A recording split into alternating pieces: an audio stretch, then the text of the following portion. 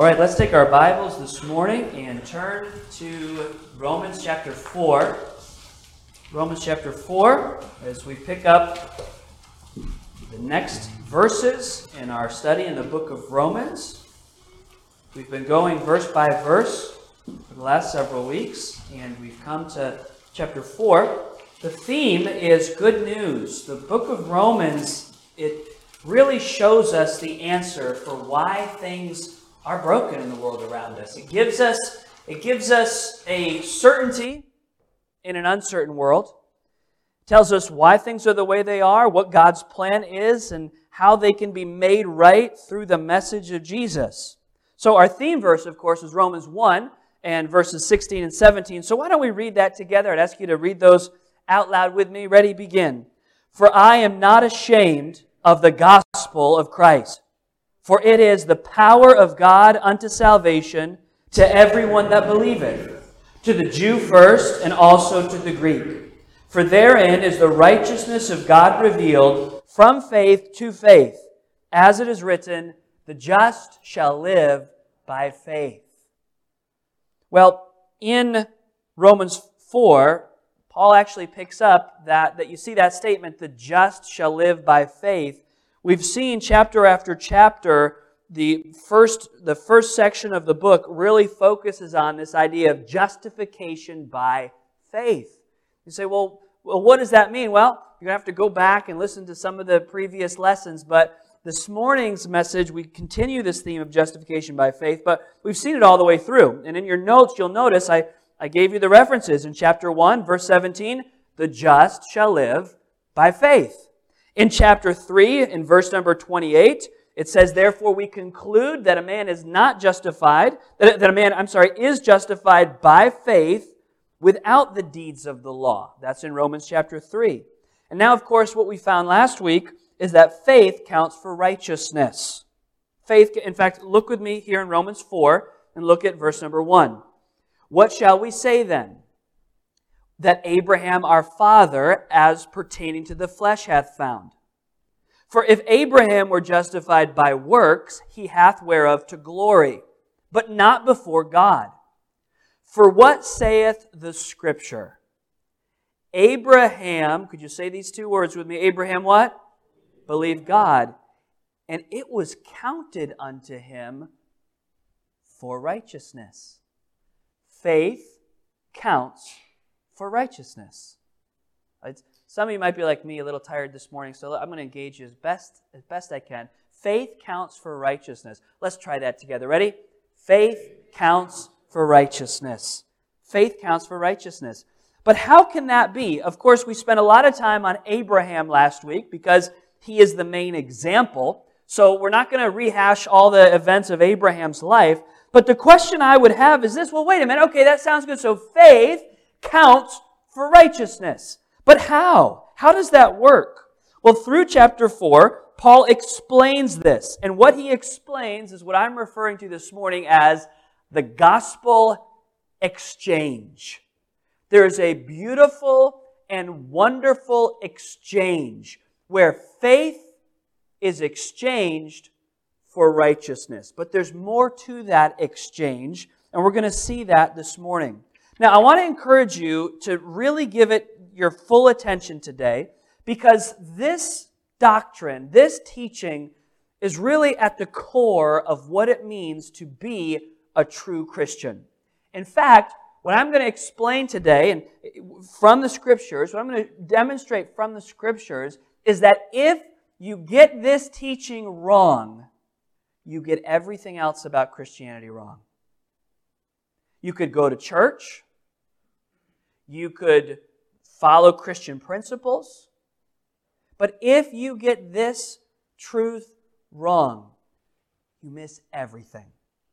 In fact, this teaching about the gospel exchange, this teaching is what separates Bible-believing Christianity from any other religious system that exists. Most significantly, the Roman Catholic system. So if you may be here or you're watching, you may even be a part of the Roman Catholic Church. what I'm about to explain from Romans chapter 4 today is the clear distinction between what Roman Catholicism and other similar systems teach and what the Bible actually says. And I don't say that to be harsh or mean, but to just say there is a difference. This is the difference. Romans chapter 4. And it's all about the gospel exchange. Well, let's get right to it. If you'd open your handout and look at the heading for verses 1 through 3. In verses 1 through 3 of Romans chapter 4, what we see here is the works versus faith discussion. Works versus faith. And of course, as we saw last week, Abraham is the example. So let's just read over that again, back in verse number 1. What shall we say then that Abraham our father, as pertaining to the flesh, hath found? So Abraham's the example. Now, verse number 2. If Abraham were justified by what?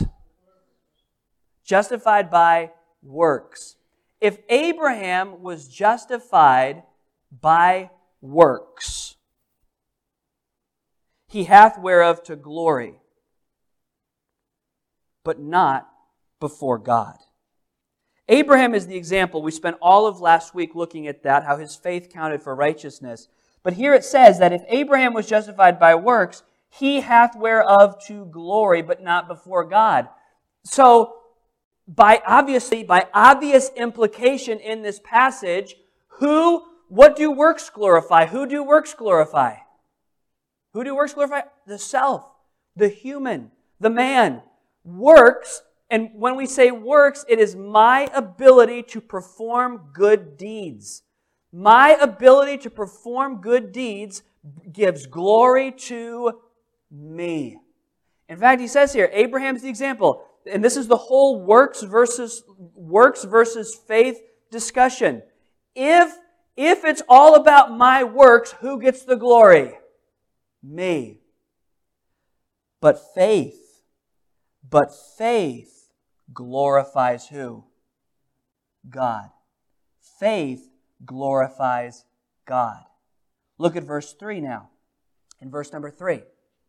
For what saith the Scripture? Abraham, what's it say? Believed God, and it was counted unto him for righteousness. Faith, belief in God for Abraham was counted as if Abraham was what? Perfectly righteous. Faith counts for righteousness. Now, in verses 4 through 5, so that's, again, we spent a lot of time on that last week, works versus faith. But now in verses 4 down through verse number 5, what I want you to see is Paul shows us the economy of grace. He explains how all of this works. There's an economy of grace. Verses 4 and 5. Now, to him that, what's it say? To the one who does what? Works. To the person, so now he's setting up this example. On the one side, you have a person who is trusting in their works. They say, hey, I do all of these works. I do all of these good things. It could be church performance, just good deeds, being a nice person. It could be all of these things. Hey, I do all of these works.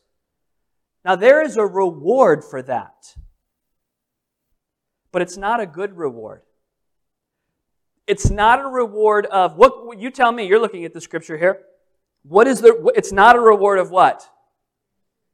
You don't get any grace for that. Because grace is only for people who don't deserve it. That's what makes grace grace. It's amazing. Grace is amazing. How sweet the sound that saved a wretch like me. The only people who get grace are the ones who don't think that they deserve it. But if you put your effort and your emphasis on your works, what do you get? What is your reward? What's in the economy of grace? What do you get? You get debt. How many of you love debt? How many of you are in... Oh, we won't do that, all right? Debt. Debt is not a good thing. So obviously I say the economy of grace, and you're like, I can see why you're using the word economy because it's talking about debt. But this obviously isn't a financial debt. It's a spiritual debt. What does he mean when he says, if you put all of your focus, if you put all of your hope on your works, all you're left with is debt? Because works require what? More. Works requires more work. Work requires more work. Have you ever met somebody and had this conversation? I've had this conversation many times. I'd say, are you on your way to heaven? And I've met religious people that say, I hope so. Well, what do you mean I hope so? And they will say, I hope that I've been what? You've had this conversation too. Or maybe you were there. I hope I've been good enough. I hope that I've been good enough. What are they living under? They owe a debt. They're living, yeah, right. They're living under works, and now they are in the economy of debt. There's no grace there. There's no grace received. It's, boy, I hope I'm good enough. I hope I've earned enough. I hope I've said enough prayers. I hope that I've done enough, received enough sacraments. I hope I've done. And if I've done all of these things, maybe I'll be forgiven. You take the Roman Catholic system, for instance, they actually then heap the debt on even more and say that, well, you have not been good enough, so after you die, you have more debt to pay. And in that system, where is the debt paid? In a place contrived called purgatory that the Bible never ever mentions. You say, why are you doing this? Because it's important. This is we need to understand as Christians as Bible-believing, evangelical, gospel-focused believers, we have to understand what is the dividing line to true Christianity. This is the doctrine. You either believe that you have a debt that you have to pay to God, or you believe that you live in free grace that's received by faith. Because in the economy of grace, when you are working for your salvation, you fall into further debt. The debt just piles up. If you say, in other words, you can get in one of two programs. How many of you love programs? It's like, well, there's option B, or option A, and there's option B. Well, option A you can step into says, hey, it's entirely of Christ. You can stand there. Or you can choose option B. Option B is you have to work it out.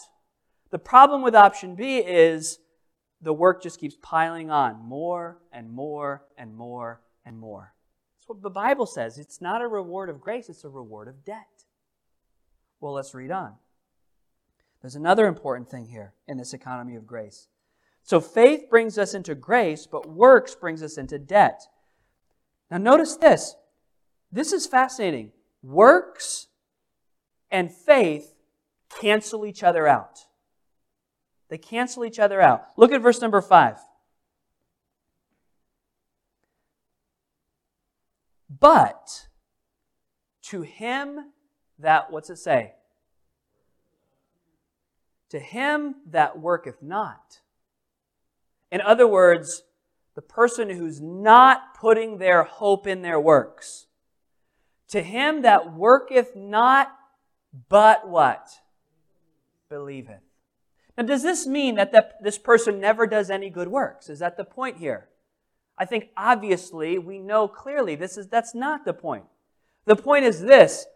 In the context, the one who doesn't trust in their works but trusts in Christ, not working but believing on Him that justifieth the ungodly, his faith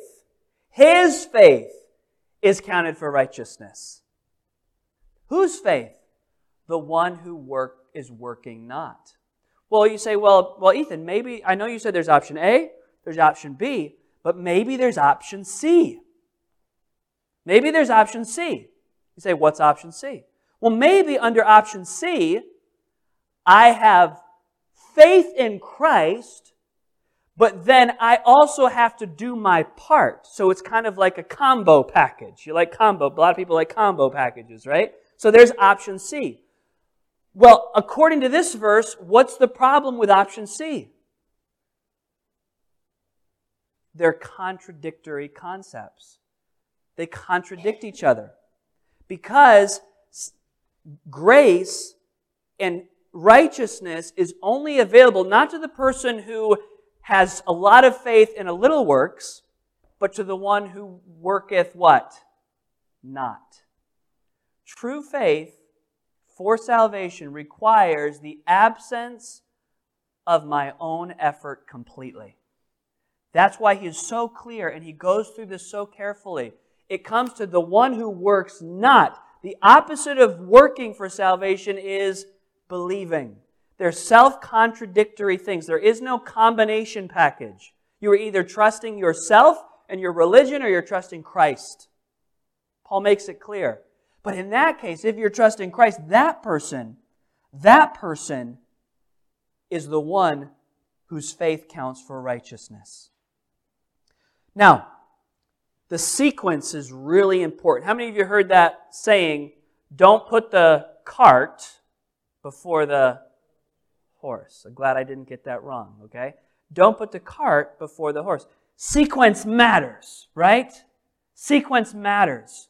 And the Apostle Paul, not in this passage, but in other passages, he does answer the works question.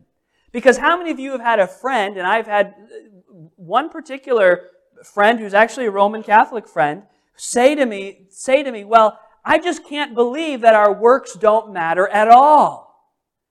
How many of you have had somebody have that kind of statement? You've heard that many times. Well, what's the answer? The answer is, of course our works matter, but the sequence is important. I want to show you a couple passages. So the point of Romans chapter 4 isn't, the point of Romans chapter 4 is to make it abundantly clear that works can have no part in your salvation. So then someone would say, well, what is the place of works? Works must come after salvation. I'm being very simplistic about this morning, but that's what we need. We need to understand it in simple terms. So, I put this statement on here. Under the economy of grace in your notes, it's the third statement. So, just take a look at that and let's think about it. When works come first, they invalidate faith. When works come second, they validate faith. Works are actually crucial. In fact, if there are no works present in a person's life, should we assume that they have faith in Christ? No. But the sequence is what is important. All right, let me give you Scripture, because that statement is only as good as the Scripture that backs it up. Amen? All right, so what does the Scripture say? Ephesians 2, 8 through 10. Look at this carefully. For by grace are ye saved through what? Faith. And in case you misunderstand what that means, that is not of who? Not of yourselves. In fact, it is the gift of God. In case you're still not clear, verse number 9, it is not of works, lest any man should boast. But now look at verse number 10. For we are His, what's it say? That means we are the work, we are the masterpiece, we are the creation of God. Created in Christ Jesus. Workmanship. I think of one of my neighbors I was talking to the other day, and I didn't know this about him, but he was telling me he's retired, and he spends all of his time, not all of his time, but a lot of his time now woodworking. And a lot of you know somebody that does that. But then he showed me some pictures of his woodworking. And he builds these beautiful toys for his grandchildren. And you hear that, oh, that's nice. And I looked at it, and it was like jaw-dropping kind of workmanship. I mean, just beautiful handcrafted toys and that he made for his grandchildren. And I was just blown away by this. He took time, and there is skill and effort and labor put in to make this beautiful workmanship. Well, he says here, we are saved by grace through faith. It's not of ourselves, not of works, lest any man should boast, because who did the work that no one else could do? He did. the master carpenter. He put together a work of craftsmanship. But now why? What is the purpose? We were created in Christ Jesus unto, or for the purpose of what? Good works. Our salvation that is totally apart from works was for the purpose of us producing good works. But that sequence is important because it reminds us that even when the good works happen, who's the one performing them? God through us. Not us to impress God, but God producing through us. The sequence matters. We are His workmanship created in Christ Jesus unto good works, which God hath before ordained that we should walk in them. There's another passage that describes the sequence, Philippians 2. Philippians 2, 12 and 13. Remember, this is the same author. This is Paul again. Wherefore, my beloved, as ye have always obeyed, not as in my presence only, but now much more in my absence. So he says, church, you've always been one to follow my instruction. Not only when I'm there, but now I'm not there. I'm not present. So, hey, I want you to listen. I want you to obey. Well, wouldn't you say that obedience is a good work? Well, look what he says. Now much more in my absence. Next two words. After absence, more in my absence, I want you to what? Work out. I want you to what?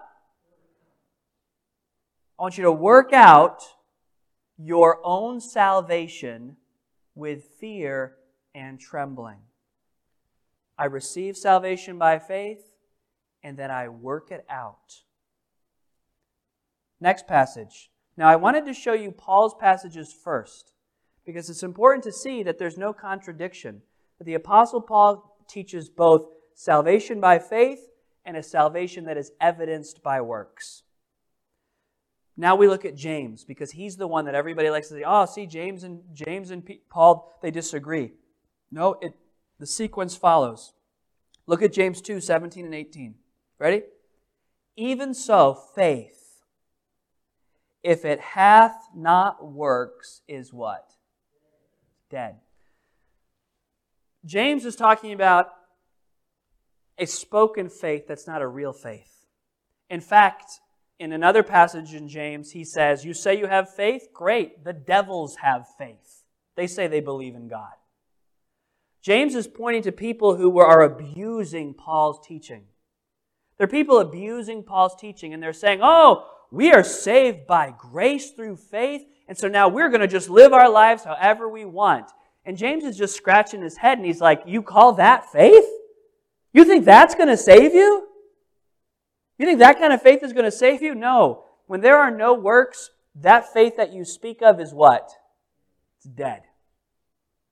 It's a worthless faith. It's not a real faith. It's not a living faith. It's a dead faith. Because it's alone. Verse 18, yea, a man may say, you have faith, I have works. James says, listen, I will show you my faith by what? By my works. That is the sequence. You can read Romans, you read Galatians, you read Ephesians and Philippians, all make it very clear we are saved completely. So, now, put all that in perspective and come back to, now we got to go back to Romans chapter 4, come back to verse number 5 of Romans 4. Gideon, bring us back to Romans 4 and verse number 5, and now let's think about this again. But to him that worketh not, but what? Believeth. You put that in the sequence. At the moment where I am saying, I desire to be saved, I desire to have a relationship with God, it can have zero to do with my what? Works. It must have nothing to do with my works and everything and only to do with faith in what Christ has done. To him that worketh not, but believeth on him that justifieth the ungodly, his faith is counted for righteousness. And if that has truly happened, if a person has had true saving faith in Christ, the result will be a life of good works. So somebody says, so you're telling me I can get saved? You're telling me I can get saved and then live my life however I want and I'll still go to heaven? The answer is no. It's no. Because true salvation does not produce a life that says, I will do whatever I want and still go to heaven. That's not the life of a person who possesses true faith. That's what the Bible teaches. This is understanding works and faith. This is the economy of grace. Faith comes first, works follow. Then we come to this last part, verses 6 through 8. Ready for this point? The blessed doctrine of imputation. You're probably like, well, I wasn't expecting that one today. The blessed doctrine of imputation. Don't raise your hand, but just, have you heard that word, imputation? It's a super important theological concept. We've already read it. It's translated different ways. We already read it when we said that faith is what? Faith is blank for righteousness. Faith is counted. Faith counts for righteousness. That's the word imputation. Now, you say, what are you talking about? Read with me in verse number 6. Romans 4, verse 6. Even as David also describeth the blessedness of the man unto whom God, what's the word? Imputeth righteousness without works. Imputation. I put the note on your handout. A simple definition would be this: credit applied to our account. Credit applied to our account. Anybody in here ever do you probably would not raise your hand on this, but anybody ever done a balance transfer on a credit card? Okay, don't raise your hand, all right? Some of you are like, yep, a couple of times. A balance transfer on a credit card. That is where, over here, I have a credit card with $2,000 that I owe on it. Some of you are like, you're savers and you're like, what a terrible predicament to be in. Okay, it's true though. Over here I have a credit card with $2,000. Now, at the moment, I don't have $2,000 to pay that credit card off. And my promotion period is about to expire. And all of that interest is about to accrue. And now I'm starting to panic a little bit because I don't have the money and the debt is about to get worse. But aha, Citibank just offered me a wonderful new promotion. And Citibank said, for a very low fee, we will transfer the balance. We will take $2,000 of Citibank's money and we will impute it to your Discover account. And so you hit a few buttons, you make a quick phone call, and magically Citibank takes $2,000 and credits it to your Discover account. And now your relationship with Discover is settled. It's good. It's all good. And you go, for 12 more months until Citibank comes calling. Because they say, hey, we imputed that money to your account. That is imputation. Now that's not that great of an imputation, is it? Because 12 months later, what are you going to have to do? You're going to have to pay that all over again. That's not such a blessed imputation. But listen to this.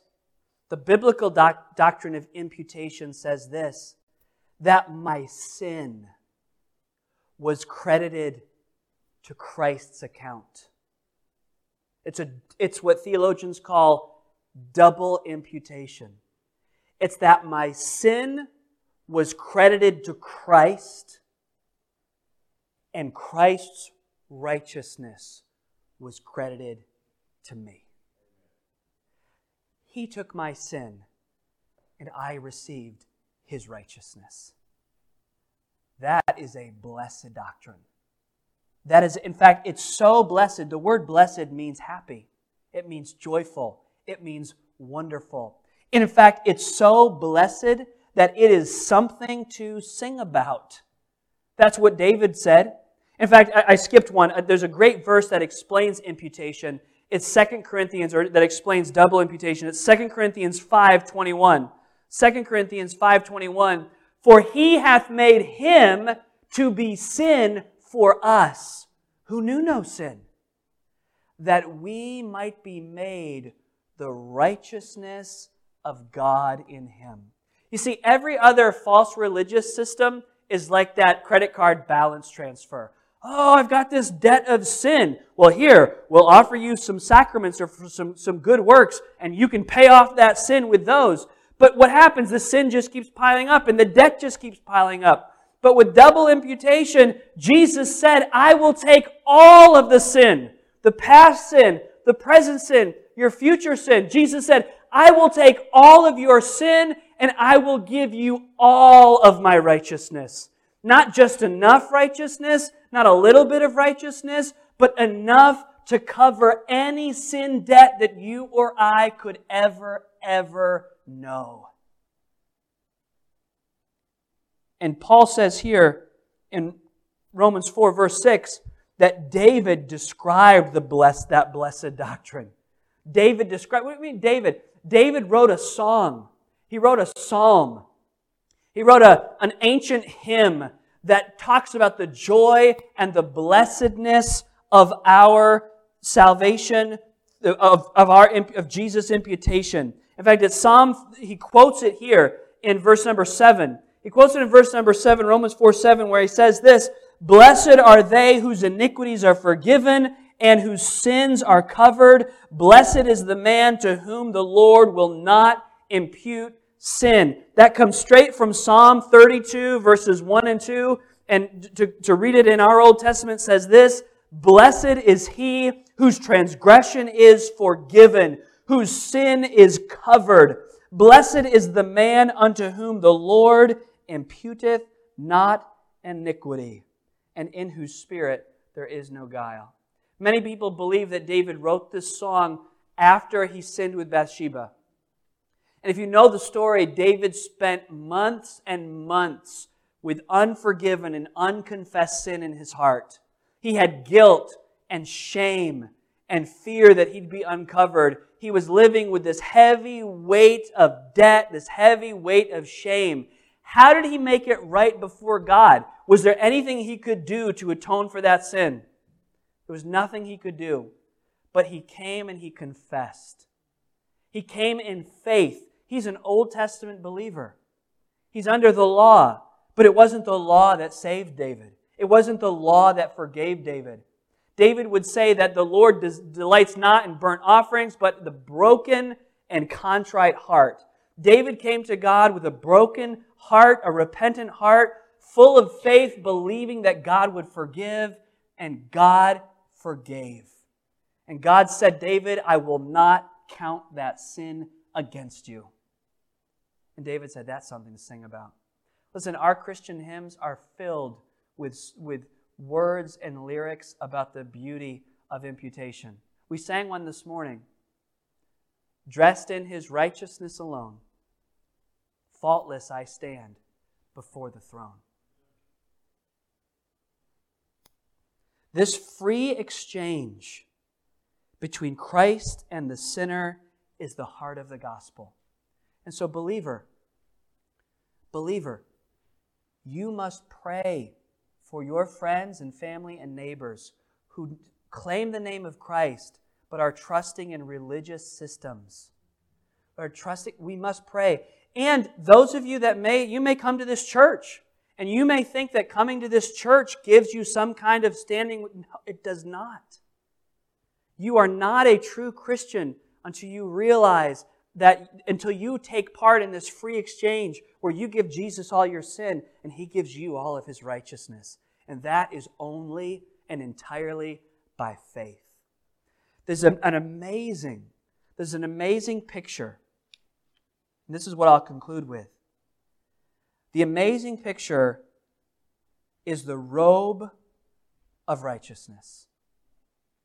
The robe of righteousness. Listen to this. This is from Matthew 22. Jesus told this story. It begins with an invitation to a wedding. It's wedding season right now. But in this day, apparently it was wedding season. And a great man is going to have a wedding, and he says, I invited everybody to the wedding. And first he invited some important people. And do you know what the important people said?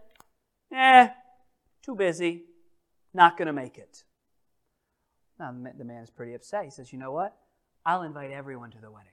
Everybody can come to the wedding. Go to the highways and go to the hedges. Tell them to come in, so I'm going to have a full party. So those servants went out into the highways and gathered together as many as they found. Both, this is really cool, both what?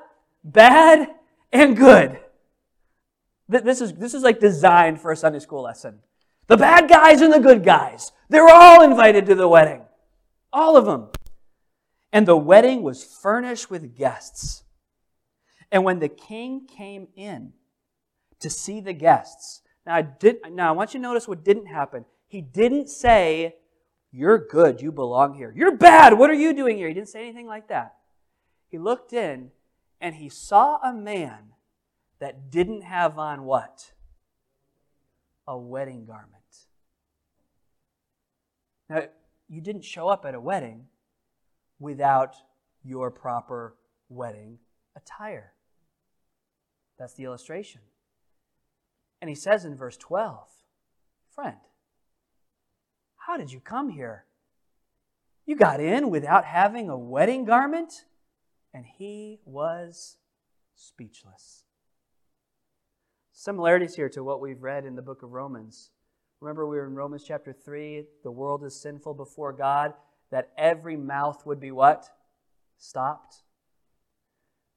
He looks at him and he says, where's your wedding garment? Where's your wedding garment? And the man says, nothing. Then said the king to the servants, bind him hand and foot and take him away and cast him into the outer darkness. There shall be weeping and gnashing of teeth. Verse 14, for many are what?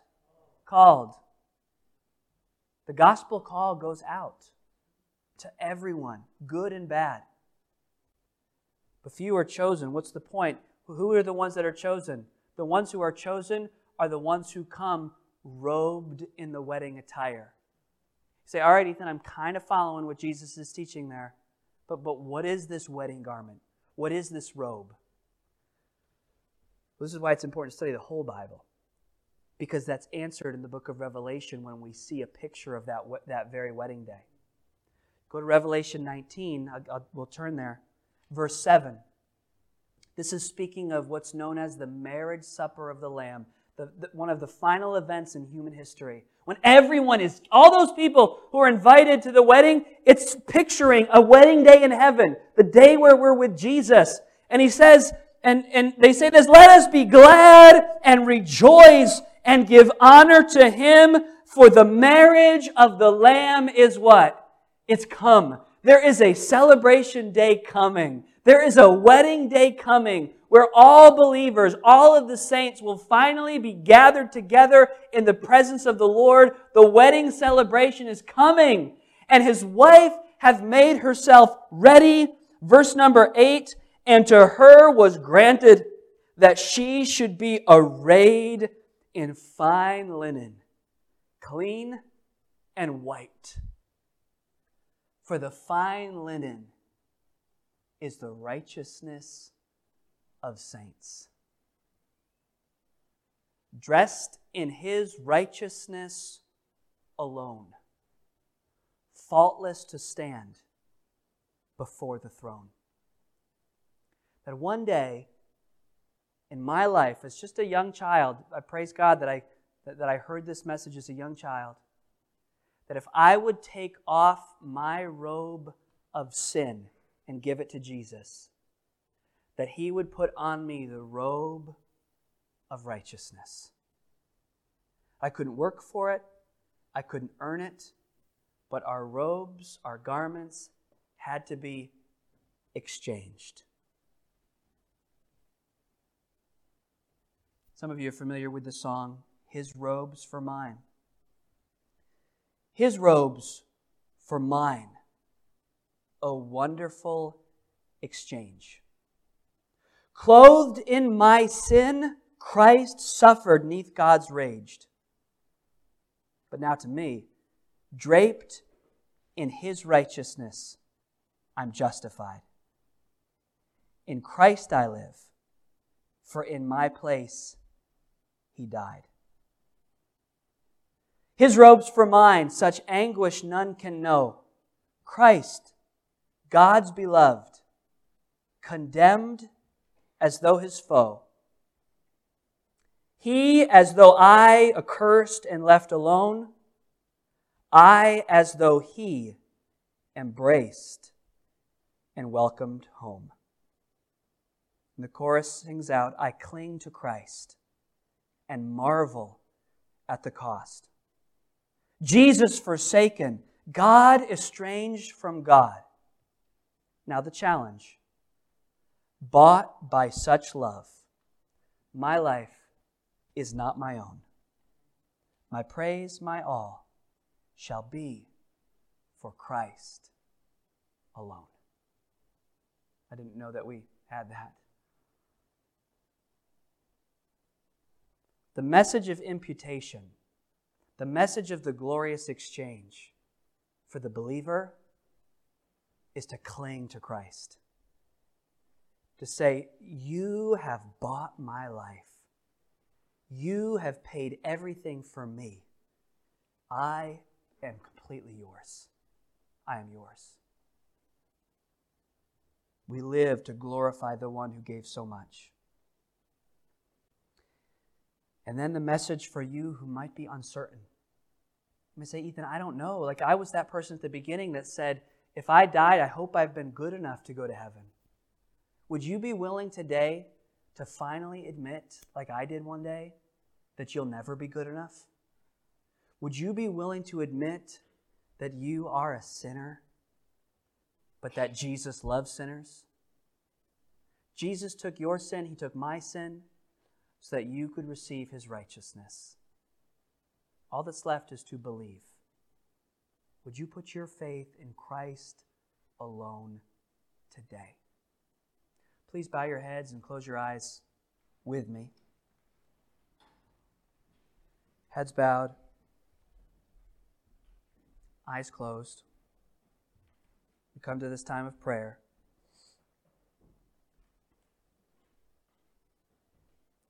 I just want to ask, is there anybody here or anybody watching that you'd say, I've never received Christ as my Savior? I don't know. I've been religious. I've tried to be a good person, but I've never understood this message, this truth that it's not about me, it's about Him. If today is the day where you're understanding this for the first time truly and completely, the last thing that is left for you to do is just say yes. Just say, yes, Jesus, I receive your salvation. Yes, Jesus, I believe in you. Would you do that right now? It's just between you and God, where you call out to Christ and say, Jesus, I cannot save myself. I ask you to save me. I receive your forgiveness. Do that right now. Trust Christ alone. Christian, as we finish with the music, you have believed in Christ. Would you just think about that, what Christ has done? And would you use this blessed doctrine of imputation? Would you use this as an opportunity to draw closer to the one who gave so much to you? Let's pray together.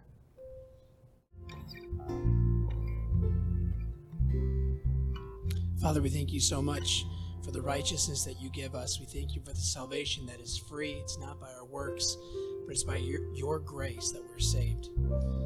Father, we thank you that you've clothed us in your righteousness and that one day we will spend eternity with you forever. We pray, the Lord, that if someone here doesn't know you as their Savior, that today would be the day that they would put their faith in you and in you alone. In Jesus' name, amen. Please stand and join us as we sing The Solid Rock. We are so glad that you've taken the time to join us today. If you've been blessed by the message, or if you have placed your faith in Jesus today, we want to hear from you. Maybe you still have questions about what it means to have a personal relationship with Jesus. Please let us know, and we would love to answer those questions from the Bible. We would also be happy to provide you with the Bible and other free Christian resources to help you grow in your faith. You can email us at info@mountgreylockbaptist.com or send us a message on Facebook. You could also call us at 413-662-2107. We would love to hear from you, and our desire is to be a blessing to you in any way that we can. God bless.